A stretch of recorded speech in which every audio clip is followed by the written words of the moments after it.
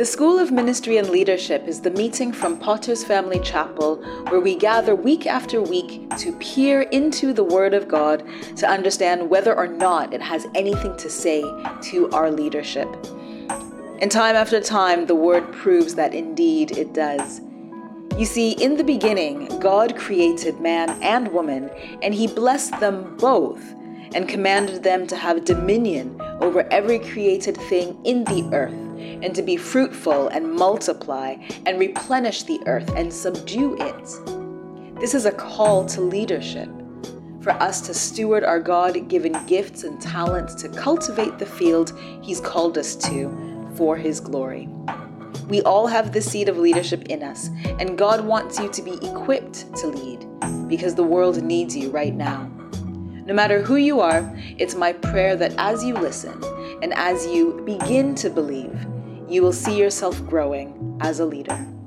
God bless you, and God bless your leadership.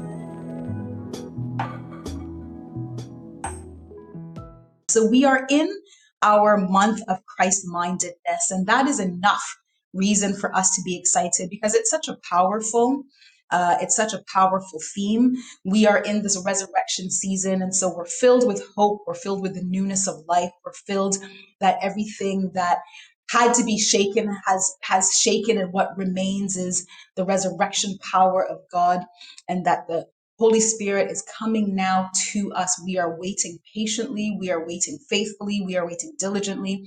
And the Holy Spirit is going to come and fill us once again. He's going to come and pour out upon us, the sons and daughters, the handmaidens and the old men and the young men. And He's going to give us new visions. He's going to give us new fire.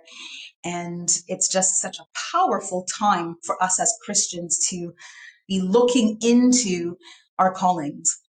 So I want to wish you just power and hope in this month. And so that's why I'm excited about this theme, because when we think about Christ-mindedness, it really gives us a double perspective. The first perspective we have, of course, as leaders is to keep our minds on Christ. And secondly, as leaders, to have the same mind that was in Christ. So it's this double, it's being focused on Him, what He meant, what the implications of His coming to earth and dying on the cross for us, what those implications mean for our day-to-day lives. But then also we want to go deeper with the kind of mindset that He had to be able to fulfill this call. And so before Easter, before we had come to Resurrection Sunday, we had spent the 4 weeks up until Resurrection Sunday at SML, looking at the Passion story, trying to understand the story from the perspective of leadership. We learned a little bit that the cross of Christ has something to say about leadership. And I want to just spend a few minutes talking about passion. And what's interesting is when we think about that word, especially in a just modern usage in English, we see that the meaning doesn't really give us what we think it does. And so whenever you hear the word passion these days, it's always used in a diluted form from its original meaning. And so today when we hear the word passion, we think about that strong emotional feeling. And usually it's a self-defined feeling. So if you go to a job interview, one of the questions might be, tell us about your passion. What's your passion? Or if you are following wellness gurus, they will urge you to follow your passion in order to have a meaningful life. And yet those uses of the word passion don't really give us the original meaning. They don't let us know that the Latin root of the word passion is actually the word passio. And passio means to suffer. So when we get excited about discovering our passion or knowing our passion or following our passion, we lose sight of the fact that the word passion actually means to suffer. This is why we speak about the passion of Christ. We're speaking about the suffering of the Messiah. And so the question becomes, if you're trying to know your passion, trying to follow your passion, try to discover your passion, the question becomes, can you identify, if we understand now that passion means suffering, can you identify the the thing that you are called to suffer for. You're looking for your passion. What is your passion? Do you know what that thing is that you're called to suffer for? Another way of putting that is, do you have the strength to follow your suffering? If you're looking for your passion and you want to follow your passions, do you have the strength to follow your suffering? And so, if we are going to be leaders who are Christ minded, if we are going to be leaders who have this mind in us in order to follow Jesus, in order to follow this God who suffered, we're going to need this mindset. The mindset that gets captured for us in Philippians chapter 2, verse 5. We're coming to the point now in the church where we should be able to recite these verses by heart, because we hear them so often. They were preached just yesterday by the pastor, but they're so meaningful to us. When there are some key scriptures that we should never let go of, and this Philippians chapter 2 verse 5 is one of them. The apostle Paul writes to his friends in Philippi, and he says, "Let this mind be in you, which was also in Christ Jesus, who, being in the form of God, thought it not robbery to be equal with God, but made himself of no reputation, and took upon him the form of a servant, and was made in the likeness of men. And being found in fashion as a man, he humbled himself and became obedient, even unto death, that is, death on the cross." Hallelujah. And so we want to understand this mindset, this mind that was in Christ, what Paul is describing. We need to understand these key points, namely that following Jesus needs the mindset of suffering, the mindset of suffering. Number two, that following Jesus needs the mindset of service. That number three, following Jesus needs the mindset of humility. That number four, following Jesus needs the mindset of obedience. And number five, that following Jesus needs the mindset of dying to self. So a five-fold mindset. Five, we know it's always the number that signifies grace. And so if we were saved by grace, this mindset of grace includes these five aspects: suffering, service, humility, obedience, and dying to self. And so as we get on in this month of Christ-mindedness, trying to understand from a leadership perspective what that means, we're going to look at all of these aspects. And so there's no better place to start than with the book of Acts, because of course we did the gospel up until Resurrection Sunday. You'll recall a few weeks ago when we were on the road to Emmaus with Cleopas and his companion, and we said that that passage was really, it's in Luke's gospel, is really the ending of the story of the Gospels, the ending of the story of Jesus's passion, and it represents the inflection point, the point at which Jesus has been crucified.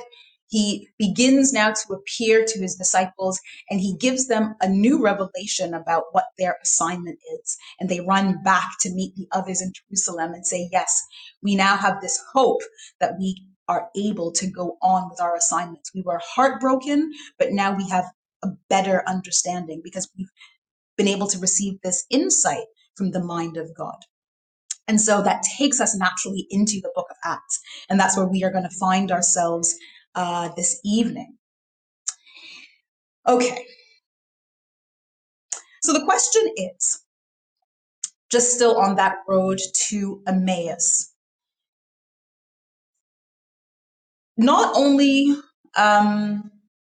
Cleopas and his companion, but the other disciples, the 12, the 11 now, and the other disciples, the bigger crowd of followers of Jesus, when they had lost him bodily, when Jesus had been crucified and when they found the tomb empty, he was no longer with them, but they needed to maintain his mindset. And so this is actually one of the keys that we need as followers of Jesus to be able to fulfill our kingdom assignments. How do you keep Jesus's mind when you don't have his person with you at all time? You don't have him bodily. And so we know that, of course, this is the reason why when Jesus began to appear to his disciples in those 40 days when he was still on the earth, he breathed on them. He was showing them that he was giving them his spirit. He was giving them the Holy Spirit, which would eventually come upon them at Pentecost, but not having him bodily, but having him in spirit was the way that they would be able to maintain his thoughts, his mindset, his way of thinking.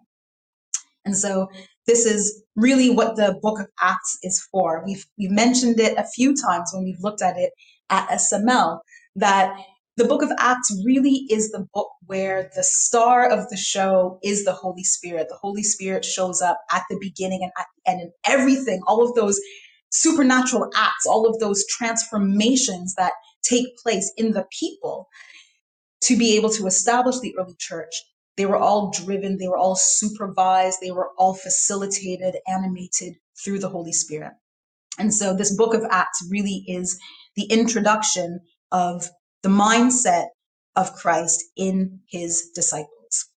And so tonight I want us to look at a man who appears in the book of Acts. He's a man who was able to develop this mindset, develop this mind of Christ without ever having met him bodily. All of the other disciples had spent time with Jesus in those 3 years of his earthly ministry, except for Paul. And yet it's amazing to us that Paul is the author of at least 1/3 of the New Testament, that Paul is the one who gives us these deep revelations and these mysteries of God. Paul is the one who ascended to the third heaven. So he gets all of this download of the mindset of God without ever having been with Jesus bodily. And so that's helpful for us. And we also know that we have so much to learn from Paul as a leader. And so tonight I want us to start by looking at the book of Acts, chapter 9. I'm going to read from the verses 3 to 9, and then I'm going to jump to the verses 15 to 22. If you have your Bible, you can turn there with me. But if it sounds familiar to you, it's because this is where Saul gets his conversion. We are on the road to Damascus with Saul. And as he journeyed, he came near Damascus. And suddenly there shined round about him a light from heaven. And he fell to the earth, and heard a voice saying unto him, Saul, Saul, why persecutest thou me? And he said, Who art thou, Lord? And the Lord said, I am Jesus, whom thou persecutest. It is hard for thee to kick against the pricks. And trembling and astonished, And he, Paul, trembling and astonished, said, Lord, what wilt thou have me do? And the Lord said unto him, Arise, and go into the city, and it shall be told thee what thou must do. And the men which journeyed with him stood speechless, hearing a voice, but seeing no man. And Saul arose from the earth, and when his eyes were opened, he saw no man. But they led him by the hand and brought him into Damascus. And he was 3 days without sight, and neither did eat nor drink. Verse 15. But the Lord said unto him, speaking to Ananias, Go thy way, for he, speaking of Paul, is a chosen vessel unto me, to bear my name before the Gentiles and kings and the children of Israel. For I will show him how great things he must suffer for my sake. And Ananias went his way and entered into the house, and putting his hands on him said, Brother Saul, the Lord, that is Jesus, hath appeared unto thee in the way thou camest, and has sent me, that thou mightest receive thy sight, and be filled with the Holy Ghost.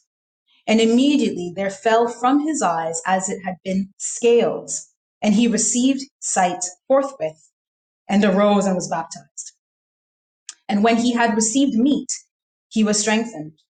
Then Saul certain days with the disciples which were at Damascus, he stayed. And straightway he preached Christ in the synagogues, that he is the Son of God.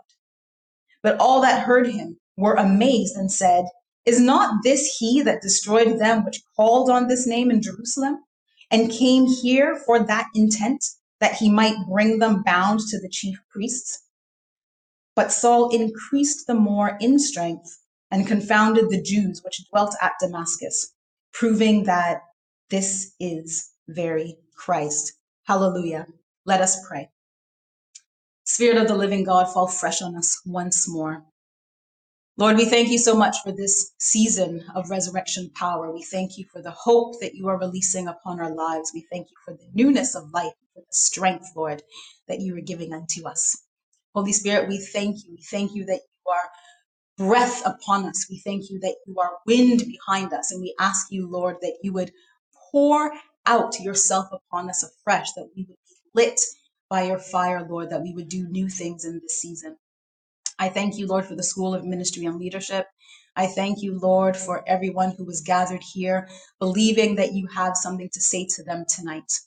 Father, I ask that you would bless the sharing of this message, that you would touch this earthen vessel, Lord, to pour out the treasure herein.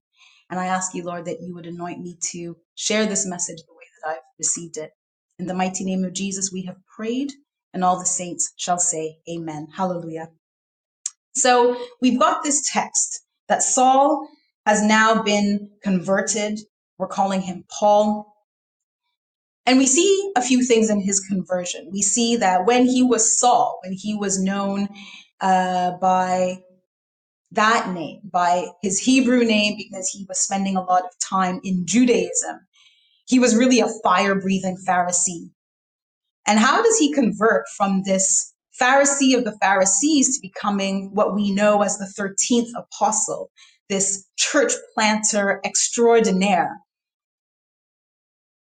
And so we see this, that other than being arrested by the risen Christ in his glory on that road to Damascus, what happens to Paul as a leader is that he is now imparted with this mind that was in Christ. Those 5 points that we raised earlier about suffering, service, humility, obedience, and dying to self. And so we want to understand a little bit about this conversion and how Paul begins this transformation.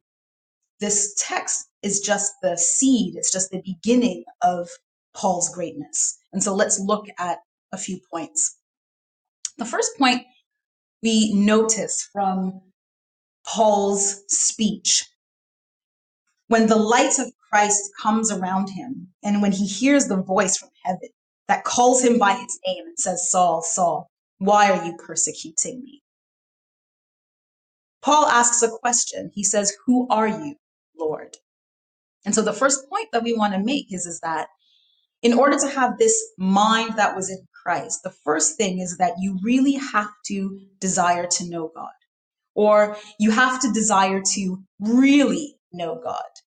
Why do I say this? I say it because Paul's question was, Lord, who are you?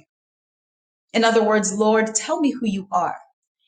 Up until that point, we could have argued, and Paul himself would have said that he knew who God was. Paul had been trained by one of the greatest Pharisees living in Jerusalem at that time, by Gamaliel. Paul knew his Old Testament. He knew the law and he knew the prophets. Paul had the authority by the state to go out and round up those who were perceived to be blaspheming against God. So no one could have stood before Paul and said that he didn't know who God was. And yet his first question, his first interaction in this conversation that he has with the risen Christ, he says, Lord, who are you? He's saying, I thought I knew who you were. All of my actions, all of my training, how I dress, how I think, how I act, all of that has been underpinned by who I thought you were. I had a particular theology about you, and that framed everything that I did. And now I find myself standing in this great light, hearing this voice that knows my name. And my first question is, Lord, who are you? So Paul had a desire to really know God, to go beyond the desire that he had, or to go beyond the knowledge, I should say, to go beyond the knowledge that he had before that. it begins to dawn on Paul that who he thought God was all these years is in fact not who God is. It's not the totality of who God is. And so this becomes relevant to you in your leadership because your experience to date of God is not the totality of who he is. And so in order to fulfill your leadership assignment, you need to have a further personal revelation of who he is. And it starts with this question, Lord, who are you? What's interesting about this exchange, I think, is that God makes it clear that he knew exactly who Paul was. He calls him by his name, he calls him twice, and he tells him what he's been up to. He says, Paul, you're doing yourself injury. You're striving and you're kicking against the pricks, and you just can't keep doing that. So I'm about to give you rest, even though you're going to suffer for my name. So God knew who Paul was. And the same is true for you, that God knows who you are. He knows exactly where you're coming from. He knows what you've been through. He sees you right now, what you're going through. He knows who you are. He knows if you're striving. He knows if you're being lazy. He knows if you're dodging him a little bit. But in order to fulfill your real assignments, not the assignment that you think, not maybe the wrong assignment or pieces of your assignment, your total assignment, you need a personal revelation of who God is and what he wants you to do. And so this is the point about service, those 5 points that we raised earlier, about the mindset of Christ, that it will be surprising to you that the assignment you think you have from God is not the assignment that you think it is. That the assignment you think you have is not the assignment that you think. The assignment that you're currently on is not the totality of what God really wants you to do. You might think you know Jesus, but he has come to tell you that actually there's something about him that you don't know. There's something about your assignment that you don't yet know. And he's calling you for you to ask him who he is so that he can reveal to you the full scope of your service. Who are you, Lord? The second point that we want to make is that you won't be given all the details of this assignment in advance. And so when we see that Paul has fallen down in blindness and that the stewards who he's with have to take him by the hand and carry him into Damascus, he's now blind, he's helpless, and he's been waylaid, if you will, on his assignment. So whatever timing or schedule he thought that he was going to keep, all of that has been put by the side. He can't see. And so he's led by the hand into Damascus. And after he asks the Lord, who are you? And the Lord tells him that, well, I'm Jesus and you've been persecuting me. Part of Paul's conversion is actually not to make excuses or not to tell a long story. He simply yields and he says, well, Lord, what must I do? If you really are who you say you are, then what do I have to do? I can't see anything now. Everything that I thought that was so clear before, all I'm in right now is darkness. I've lost my senses. What do I do? And what's interesting is that the Lord says to him, well, get up and go to the city. And there you will be told what to do. And this is a really important point. Many of us struggle with this. I struggle with this, that we think if I'm really called, if I really know what I'm supposed to be doing, then I will know what to do. I will have all the details, that God would have sent me a manual via the post with all of the chapters point by point. First do this, then do that, and everything will work out. But that's not how he does it. He says, get up, go, and there you'll be told what to do.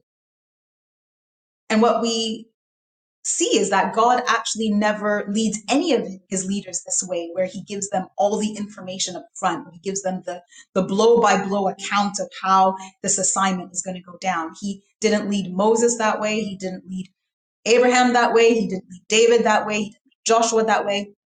Even Jesus had to pray to know what the Father was doing. And so God does not lead his leaders that way. What Jesus says to us is he says, follow me, and I will make you. But he's really short on these details, right? He doesn't say, well, I'm going to make you this, or I'm going to make you like this and then that. He just says, follow me and I will make you. Trust me in the making process. He tells Moses to stretch forth his rod. He tells Joshua to step into the Jordan. He tells David at Ziklag that, yes, pursue and you shall surely recover all. But he doesn't give the details. And so this is why the Bible tells us that we walk by faith and not by sight. And so I want this point number 2, this point that you won't be given all the details in advance. I want it to be an encouragement to you that just because you don't have the details doesn't mean that you are not called. Just because you don't know everything of how this is going to work out doesn't mean that you're not in God's will or that you're not in the assignment. You are in the assignment. It's just that he's telling you to arise and go. And there you will be told what to do. The word of the Lord promises us that them who wait upon the Lord, them that hope in the Lord, shall not be ashamed. That them who hope on the Lord will rise up with eagle's wings. And so this is the point about humility. Can you follow God when you don't know what to do? Can you follow God when you don't know how to do it? Because by definition, leadership is all about being out front. It's all about having the plan. It's all about casting the vision and giving strategy and delegating to others, telling them what to do. So surely, if you are going to be able to lead, then you need to have some advanced information. But what God is saying to us is that when you are a leader in Him, you won't have all the information. What you need is the faith. What you need is the humility to rely on God. So go, and you will be told what to do. Hallelujah. The third point, and this is a really important one given the season that we're in, is that you must die 3 days. You must die 3 days. So this is the point about dying to self. We have that verse in John's Gospel, John chapter 12, verse 24, where Jesus says, verily, verily, I say unto you, except a corn of wheat fall in the ground and die, it abideth alone. But if it die, it bringeth forth much fruit. So you have to die to self in order to become fruitful.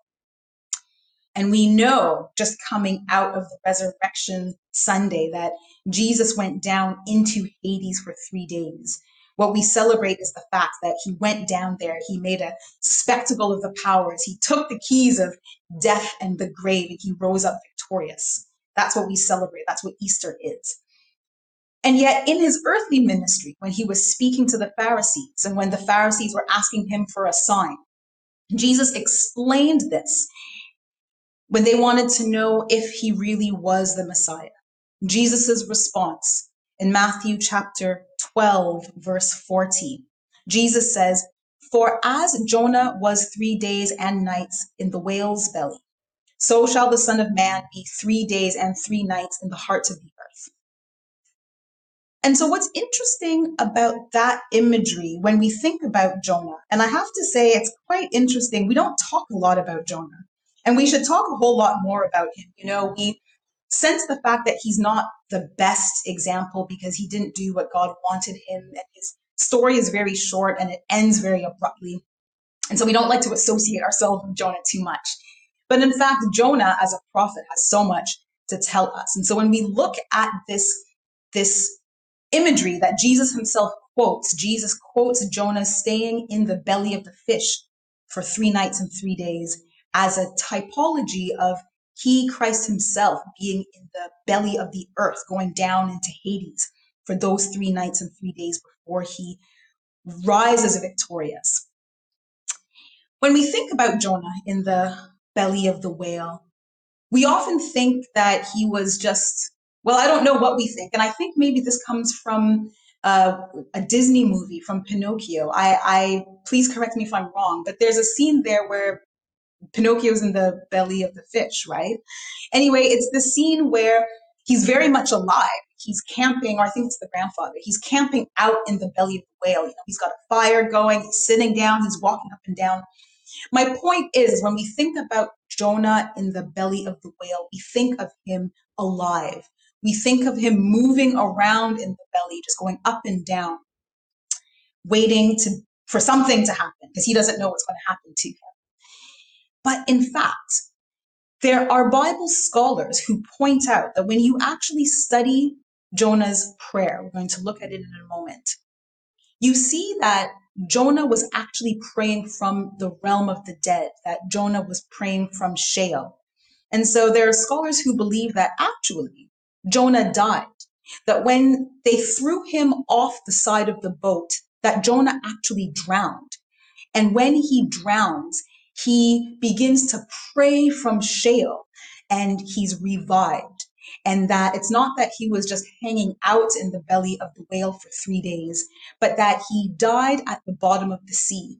And God sends this fish to scoop him up and spit him back out onto dry land because of the prayer that he has prayed.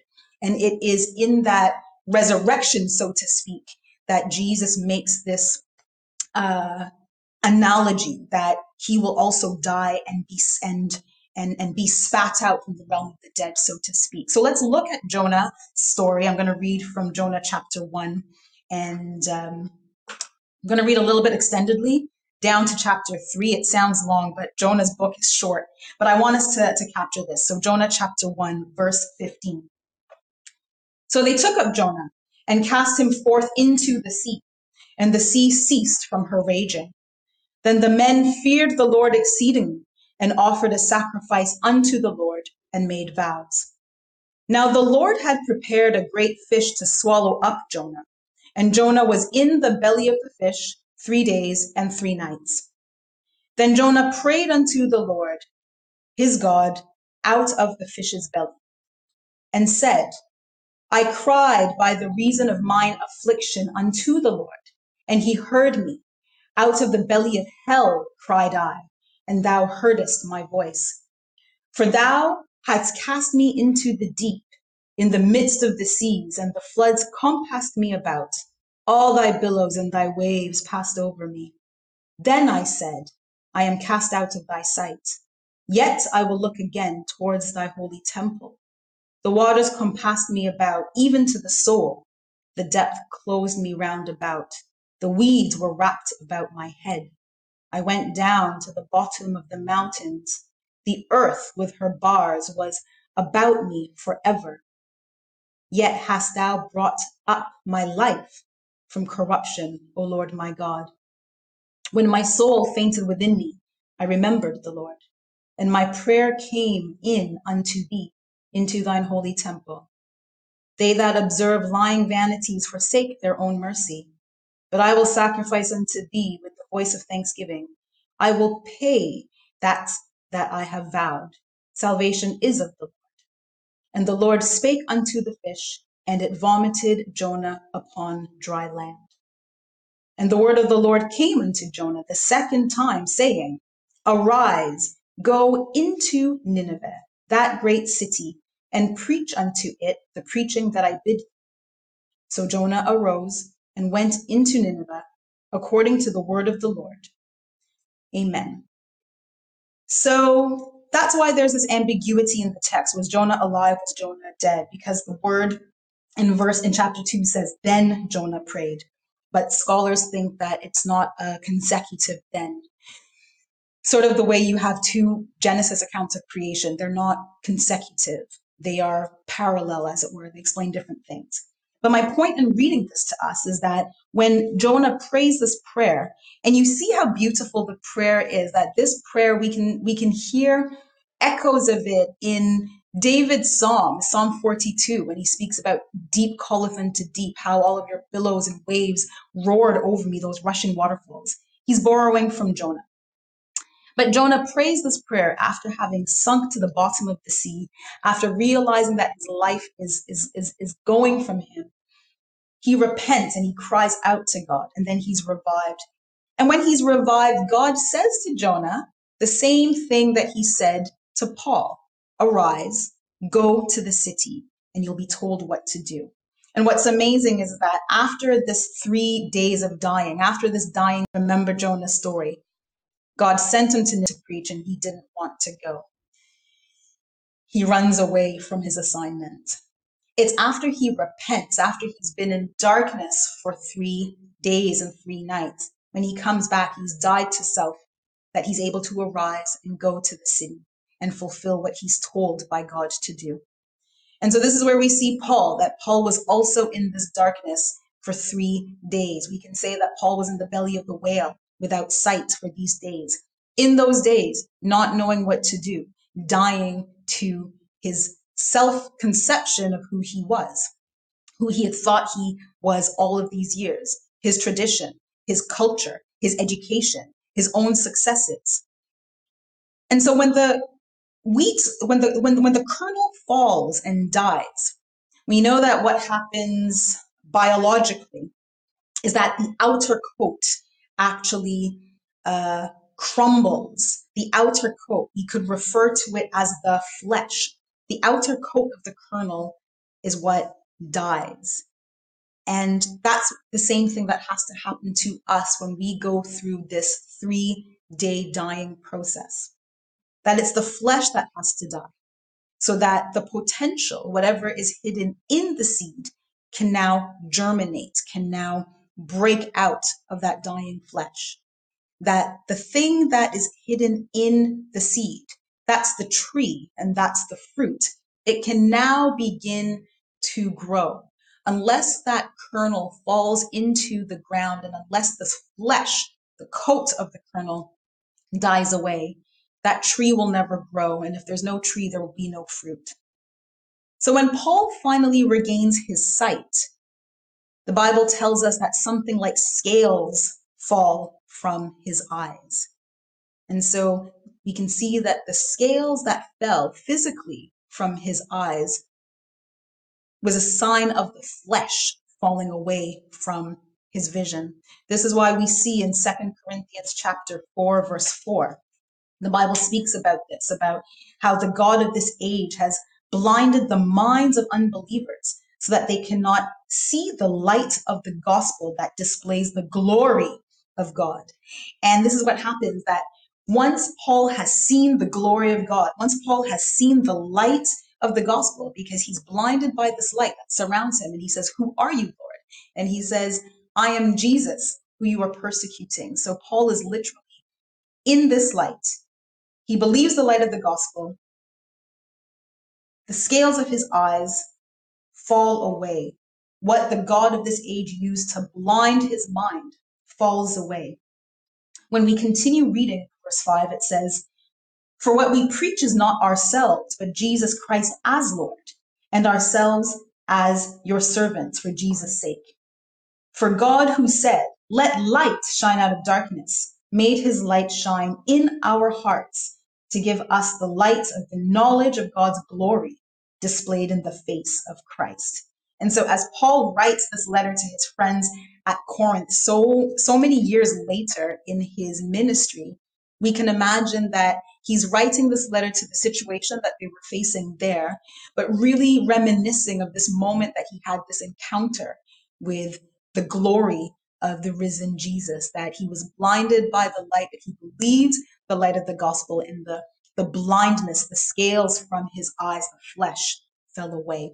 His self-deception fell away. He stopped preaching himself. He stopped preaching the God of traditions. He began to preach this Christ crucified. He was now willing to stand in the fullness of this glory, this image and likeness. And so the question is, are you? After going through the 3 days of dying, after being in the darkness, and that's not a temporal 3 days. It's a spiritual 3 days. Once you've been in the belly of the whale for 3 days and 3 nights, once you have died to self and you have risen with this flesh fallen away, are you ready to preach Christ crucified? So this point about having the mindset of Christ, being able to die to self-conception, is necessary for the leader in Christ. Let's look at the fourth point. You will suffer for his name. This is what God tells Ananias. He doesn't tell it to Paul. We study the text carefully. He tells it to Ananias that go and lay hands on this man because he's going to suffer greatly for my name's sake. And so if we are going to have this mindset that was in Christ, we have to know that we are going to suffer for the name. And so this clearly is the point about suffering. When we look at John chapter 15, verses 19 and 20, Jesus speaking to his disciples actually just before he's about to leave. This is part of his valedictory address to them at the Last Supper. He says, if the world hates you, keep in mind that it hated me first. If you belonged to the world, it would love you as its own. As it is, you do not belong to the world, but I have chosen you out of the world. That is why the world hates you. Remember what I told you. A servant is not greater than his master. If they persecuted me, they will persecute you also. And so Jesus is very clear about this, that in order to have the mind that was in him, you have to be willing to suffer for the name. So suffering goes with the assignment. That to understand that as a follower of Jesus, fulfilling your assignment, you will suffer rejection, you will suffer persecution, you'll probably suffer some other things as well: loneliness, opposition, moments of little faith, mockery, frustration. And what's interesting about the follower, the one who follows Jesus closely, is that it's easy for us to accept these persecutions when they come from far. But when they come from those near us, it's very difficult for us to wrap our minds around. But that's why we have to remember Jesus. We have to remember that his mother and brothers called him insane when he was in the house, when he was in the houses teaching and healing people. They came to visit and they came to take him home, actually. You'll remember. They said, he's crazy. Tell him to come out here. His mother's out here and his brothers. We know that he told us that a man's enemies will always be in his household. We saw Jesus struggling with the people in his hometown, with his own kin. They tried to throw him off the brow of the cliff when he started preaching messages that they didn't like. At the cross, Jesus' closest friends left him. And so we will suffer all of these things just as he did, because we are following in his way. And the way of Jesus is marked with all of these signs. And so when you begin to experience these, just feel the assurance that you are following closely to him. And these are the signs of being in the way. So you will suffer for his name. That's the fourth point about having this mind. And then the fifth point is that you must be filled with the Holy Spirit. This goes without saying. This goes without saying. And so we see this precisely at the beginning of Paul's conversion, that what Ananias is sent to do, he's sent to assure him, he's sent to lay his hands on him, but it's for the purpose of Paul receiving the Holy Spirit.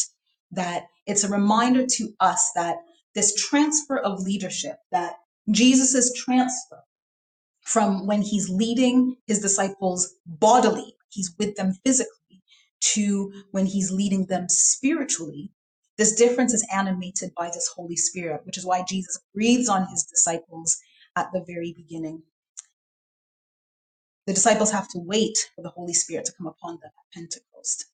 And before Paul sets out on this new assignment that he's received, he also must receive the Holy Spirit.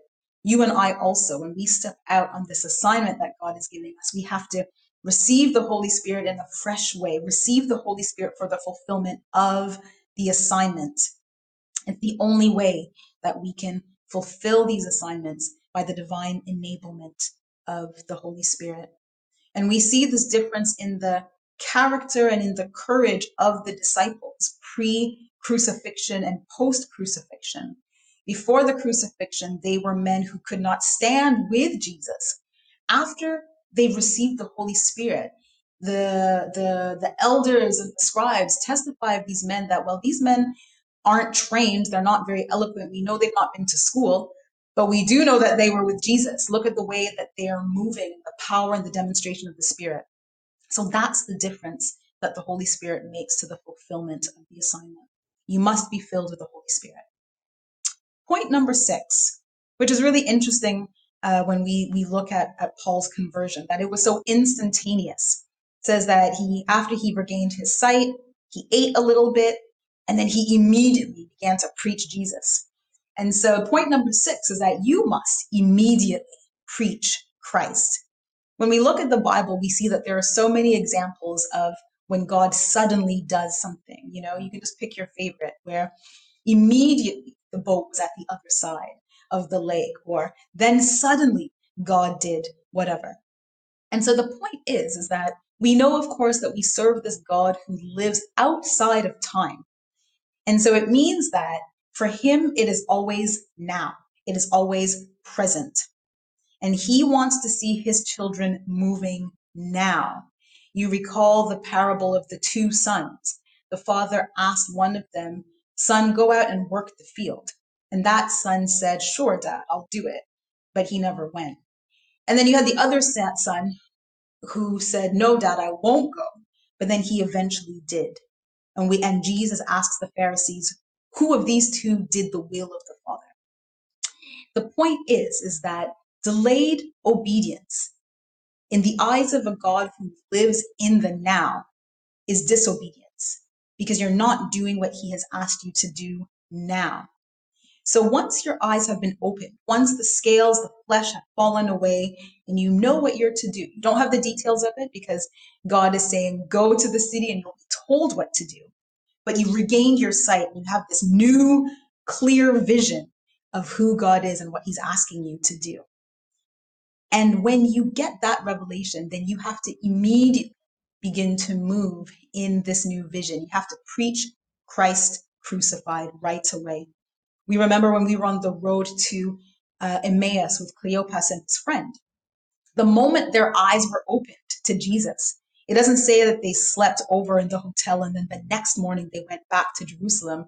No, they immediately ran back to the city to tell the others of what they had seen and experienced. And so this point is really about obedience. It's really about getting the revelation, having your eyes, the eyes of your understanding opened, and immediately moving in that understanding, obeying immediately. So that's the 6th point. I think I've got 2 more points. Point number 7 is that when you begin to move now in this revelation of this assignment that you've been given, you will have people bringing up your past. And we see now that with this point and the next point that I'm going to make is we see that once Paul has decided, he's taken the decision that he used to have one understanding of who God was and what his assignment was as a lover of God. Because remember, Paul, when he was called Saul, no one would have said that he didn't love God. By just observing him, you would have said this guy was a real, well, this guy was devout, is what you would say. And then he has this encounter on the road to Damascus, which totally upends everything that he's ever understood. But he now gets his true assignment and he begins to move in it immediately. Once he starts doing that, and once you start doing that as a leader with the mindset of Christ, you will have people bringing up your past. And this is what we see both in Paul, but also in Jesus. So when we look at Acts chapter 9, verse 21, when it says that Paul immediately began to preach in the synagogues, it says at once he began to preach in the synagogues that Jesus is the Son of God. All those who heard him were astonished and asked, "Isn't he the man who raised havoc in Jerusalem?" And doesn't that sound so similar to what we hear in Matthew chapter 13, verse 55? When it says, Jesus began teaching the people in their synagogue, and they were amazed. "Where did this man get this wisdom and these miraculous powers?" they asked. "Isn't that the carpenter's son?" So we see these two texts that echo one another. And the point is that when you change, when you've been filled with the Holy Spirit, when the scales have fallen from your eyes, you've been in the belly of the whale for 3 nights and 3 days, and you wake up, you are ready to move in this revelation of this understanding now of your assignment. People will bring up your past and they'll say, "Wasn't she the one who?" Yes, they will say that, but that should not stop you from fulfilling what Jesus spoke to you when he surrounded you with his glory, when he said, up, go to the city, and I'll tell you what to do. So people will bring up your past. You just need to be aware of that and be prepared for that and expect it. Your old reputation will try to kill your assignment. And so in those moments, you need to just escape, just get on with your assignment. It's not the time to stand and fight. We remember Gideon, that when Gideon was given his assignment, he dismantled his father's altar by night. Some like to use that to say that Gideon was afraid, but it wasn't Gideon's time to pick a fight with those people. It was Gideon's time to dismantle the altar so that he could get on with the assignment. And that's what you have to do when people begin to raise your past and your reputation and what you used to be. Just keep moving in the assignment. And then point 8, we're speaking about having the mind of Christ. Once you have this mindset, and this is the last point, you'll grow in favor. We see that the last point of the scripture that we read tonight in Acts chapter 9, verse 22, it tells us that Paul increased the more in strength. That Paul increased the more in strength. As he was in the synagogues and preaching Christ, it says that he increased the more in strength. And that sounds very familiar to what we read about the child Jesus in Luke chapter 1, verse 40, where it says the child grew and waxed strong in spirit. And just a few verses later in Luke chapter 2, verse 52, it says, and Jesus increased in wisdom and stature and in favor with God and man. So once you have the mindset of Christ, you grow, you increase in strength, you grow in favor, you wax in spirit, you grow in wisdom. And that favor is not just before men, but it's also before God. And even before the child Jesus, we see this language speaking of the prophet Samuel in 1 Samuel chapter 2, verse 26. It's almost identical to what we see in Luke. The Bible says, and the child Samuel grew on and was in favor, both with the Lord and also with men. So when you have this mindset, the same mind that was in Christ, with these 5 points, suffering, service, humility, obedience, and I've forgotten what the last one is, dying to self, then you'll grow in favor before men and before the Lord. Amen. So as we recap, and I'm closing, tonight we were looking at the beginnings of the Apostle Paul, about his conversion that took place on the road to Damascus. This was a moment that reoriented his passion. We started this evening defining the word passion, having just come through the resurrection story. We speak about the passion of Christ, and we use that language, the original Latin root for passion, which is passio, to suffer. But in our modern English, we lose the meaning of that because we speak about passions as being just this strong emotional feeling that's usually self-defined. So you'll ask yourself, well, what's my passion? Or I need to find my passion. I need to discover my passion. I need to follow my passion. And yet, if you're going to do that, you need to understand that what you're saying is, I need to identify the thing that I'm going to suffer for, because Christ's passion was his suffering. And that's why the story of the crucifixion is really this manifestation of how Christ suffers for humanity. What we see on the road to Damascus is that in Paul's conversion, he has a reorientation of his passions. The whole story starts because he is so offended by this group of nonconformists that he asks for authority and for letters that will allow him to travel to go and arrest them.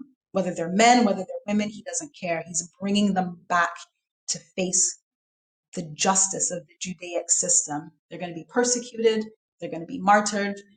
And that was his passion. He wanted to wipe out this so-called way. And then he has this encounter with the glory of the risen Christ.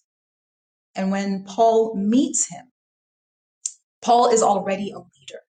Paul is already a man of strong passion, strong emotions, but he didn't have the right passio. He didn't have the right suffering. He didn't have the right identification of what his assignment was in this God who he thought he was following and thought he was serving, but needed a reorientation.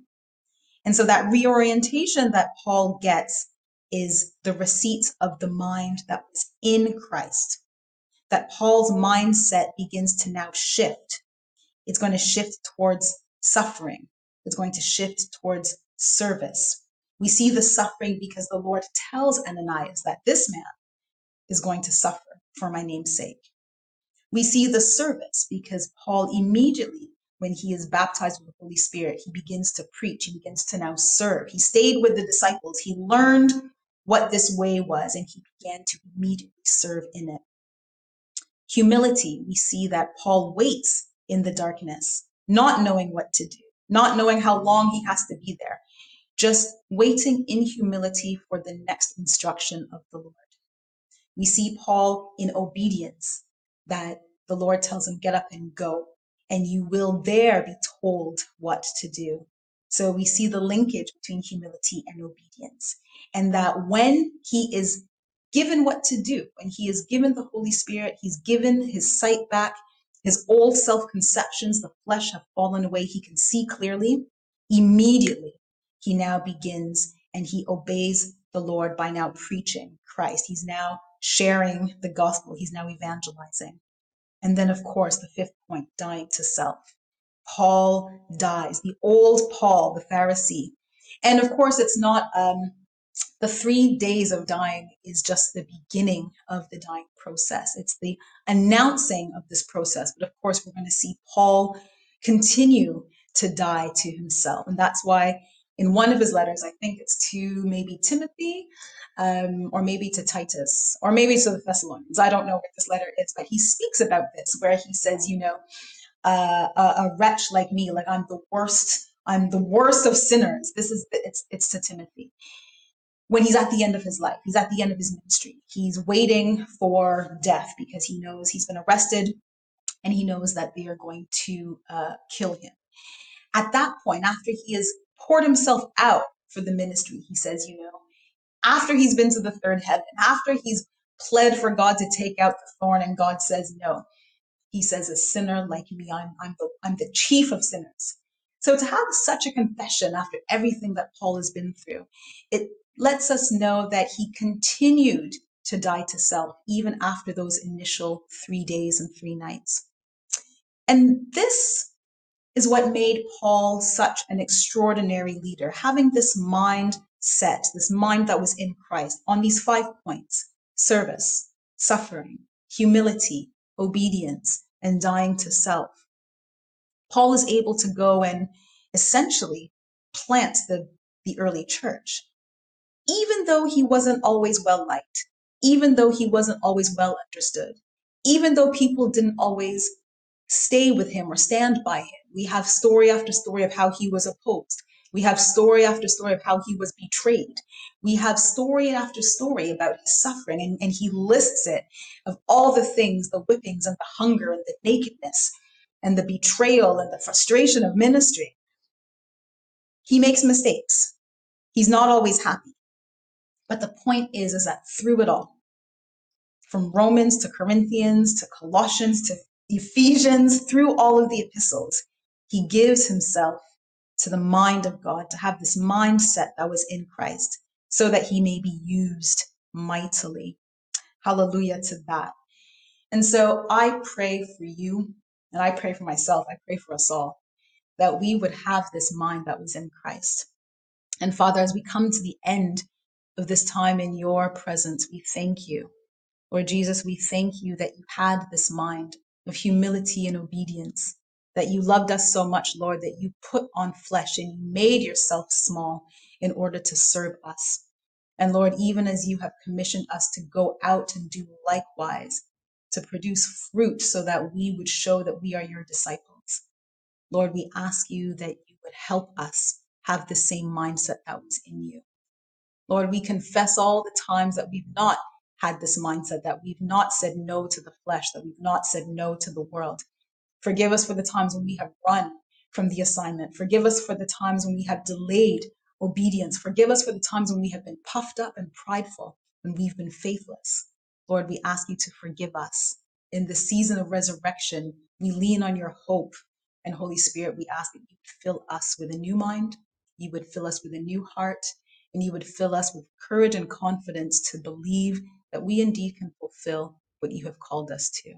Lord, we thank you for this promise. And we ask you, Lord, that let everything that we do never be for us, but may it be alone for your glory. In the mighty name of Jesus, we have prayed. And all the saints shall say, Amen. Hallelujah.